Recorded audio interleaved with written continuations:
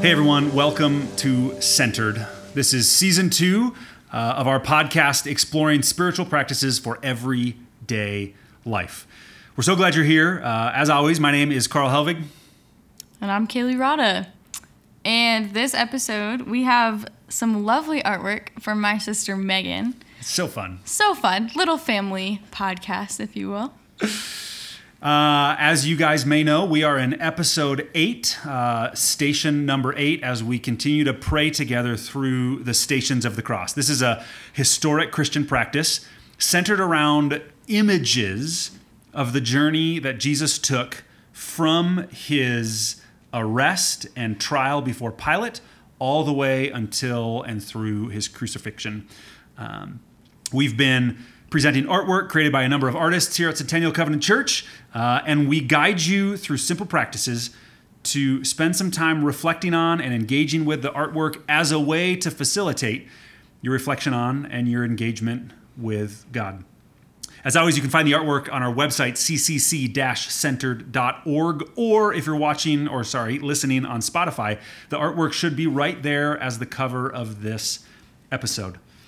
Our hope is the same every week. We hope that by engaging in these spiritual practices together, you might find in your life a little more peace and a little less anxiety, a little more centeredness and a little less of the noise and the craziness that so often fills our lives.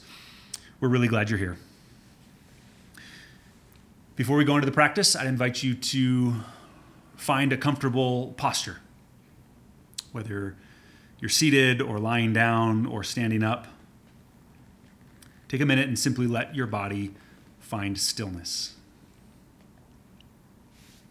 We were talking together just before recording this episode about how our body and our soul are somehow interconnected. So by stilling our bodies, by releasing the tension from our neck, our shoulders, our backs, we can often find we also come to a little more stillness in our souls.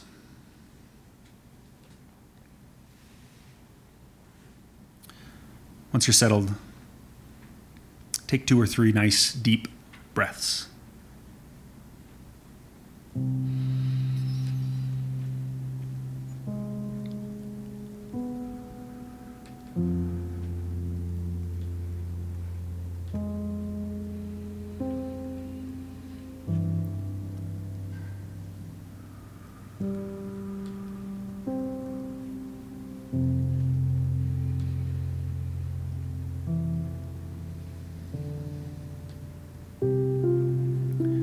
Whether you're looking at Megan's artwork or creating an image in your mind's eye, listen now to the words of the Gospel of Luke, as well as some words written by Tony Jones in his book, The Sacred Way.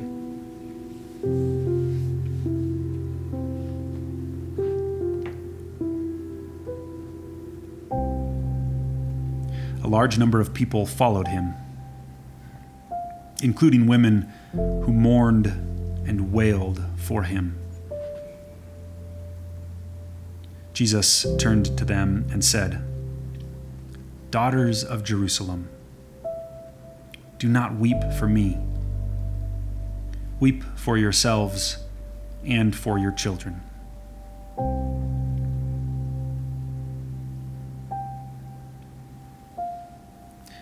And Tony Jones writes, Jesus broke so many barriers for his day. He touched lepers. He healed on the Sabbath. And he spoke to women in public. Jesus ignored traditions that were oppressive. And he stood up to the authorities who challenged him. And now, the women of Jerusalem show their gratitude by meeting Jesus along the way and crying over his fate.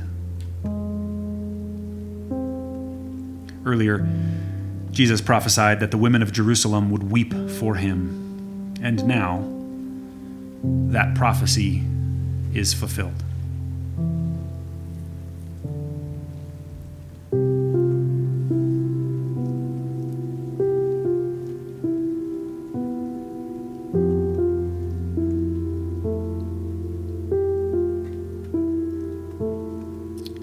bring your attention to the artwork. Notice the features, big, small, and see where your eyes are drawn to. What is capturing your attention?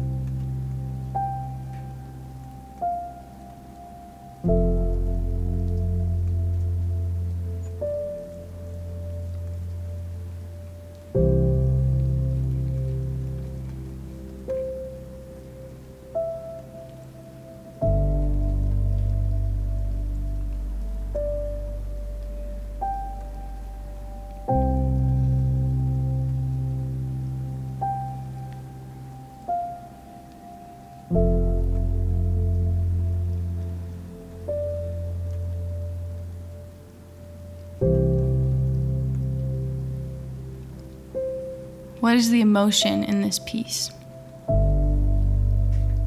Are you feeling empathy, emotions on behalf of the subject?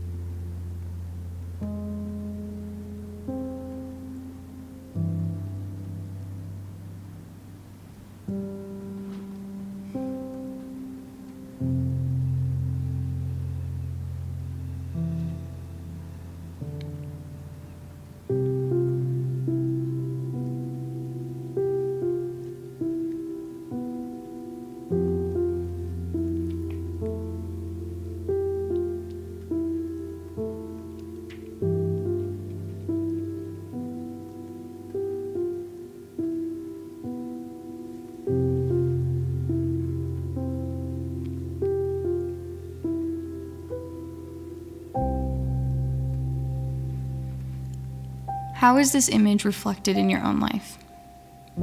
I challenge you to look at the image itself and try and relate it to your personal experience. Is there some piece of it that reminds you of you or someone you know?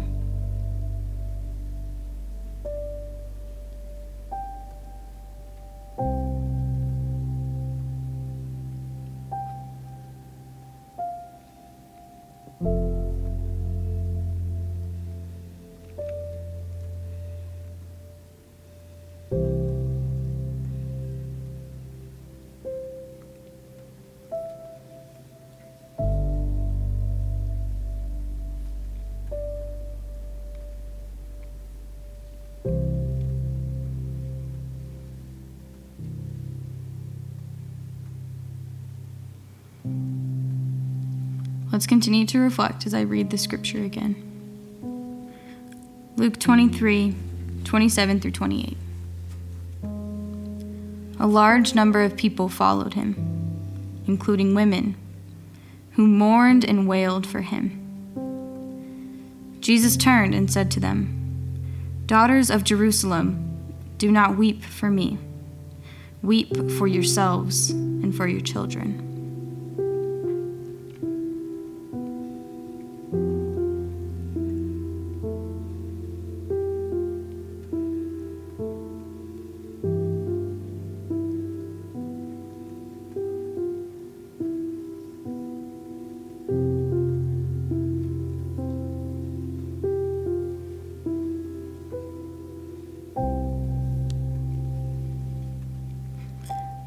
As I personally reflected on this scripture, I wrote a poem, and I'll read it to you now. Worry for you and your children. I worry if I have daughters. I fear having to explain to them why this society is built against them, how to avoid becoming just a statistic, another face on the forefront of injustice. Who is this man that acknowledges my struggles when my society would rather silence, ignore them, minimize them? Who is this man that spoke directly to women, as if their inequality wasn't at the center of Roman culture, as if they had thoughts more than just feelings, more than just tasks, and fulfilling others' needs. My God acknowledges me. He sees me. My suffering is valid. And in his last moments, he worries for me, a woman. Your love isn't ashamed to be seen with me, and it's not in bite-sized amounts. It is abundant. It is whole, like how I am in your presence.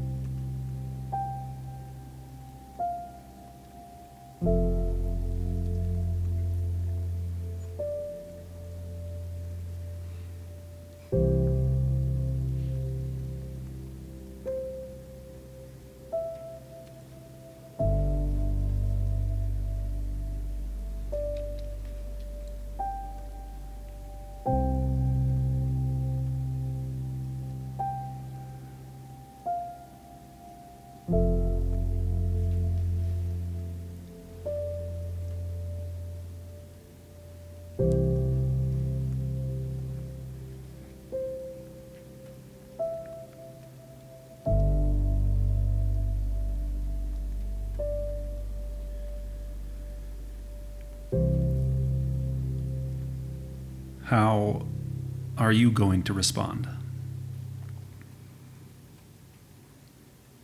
Whenever we create space to reflect, to process, it only increases the impact that God can have on our lives. Consider trying to write your own written response. We'd love for you to come and share your response on the website, ccc-centered.org. And as always, we're eager to be with you again next episode. Grace and peace.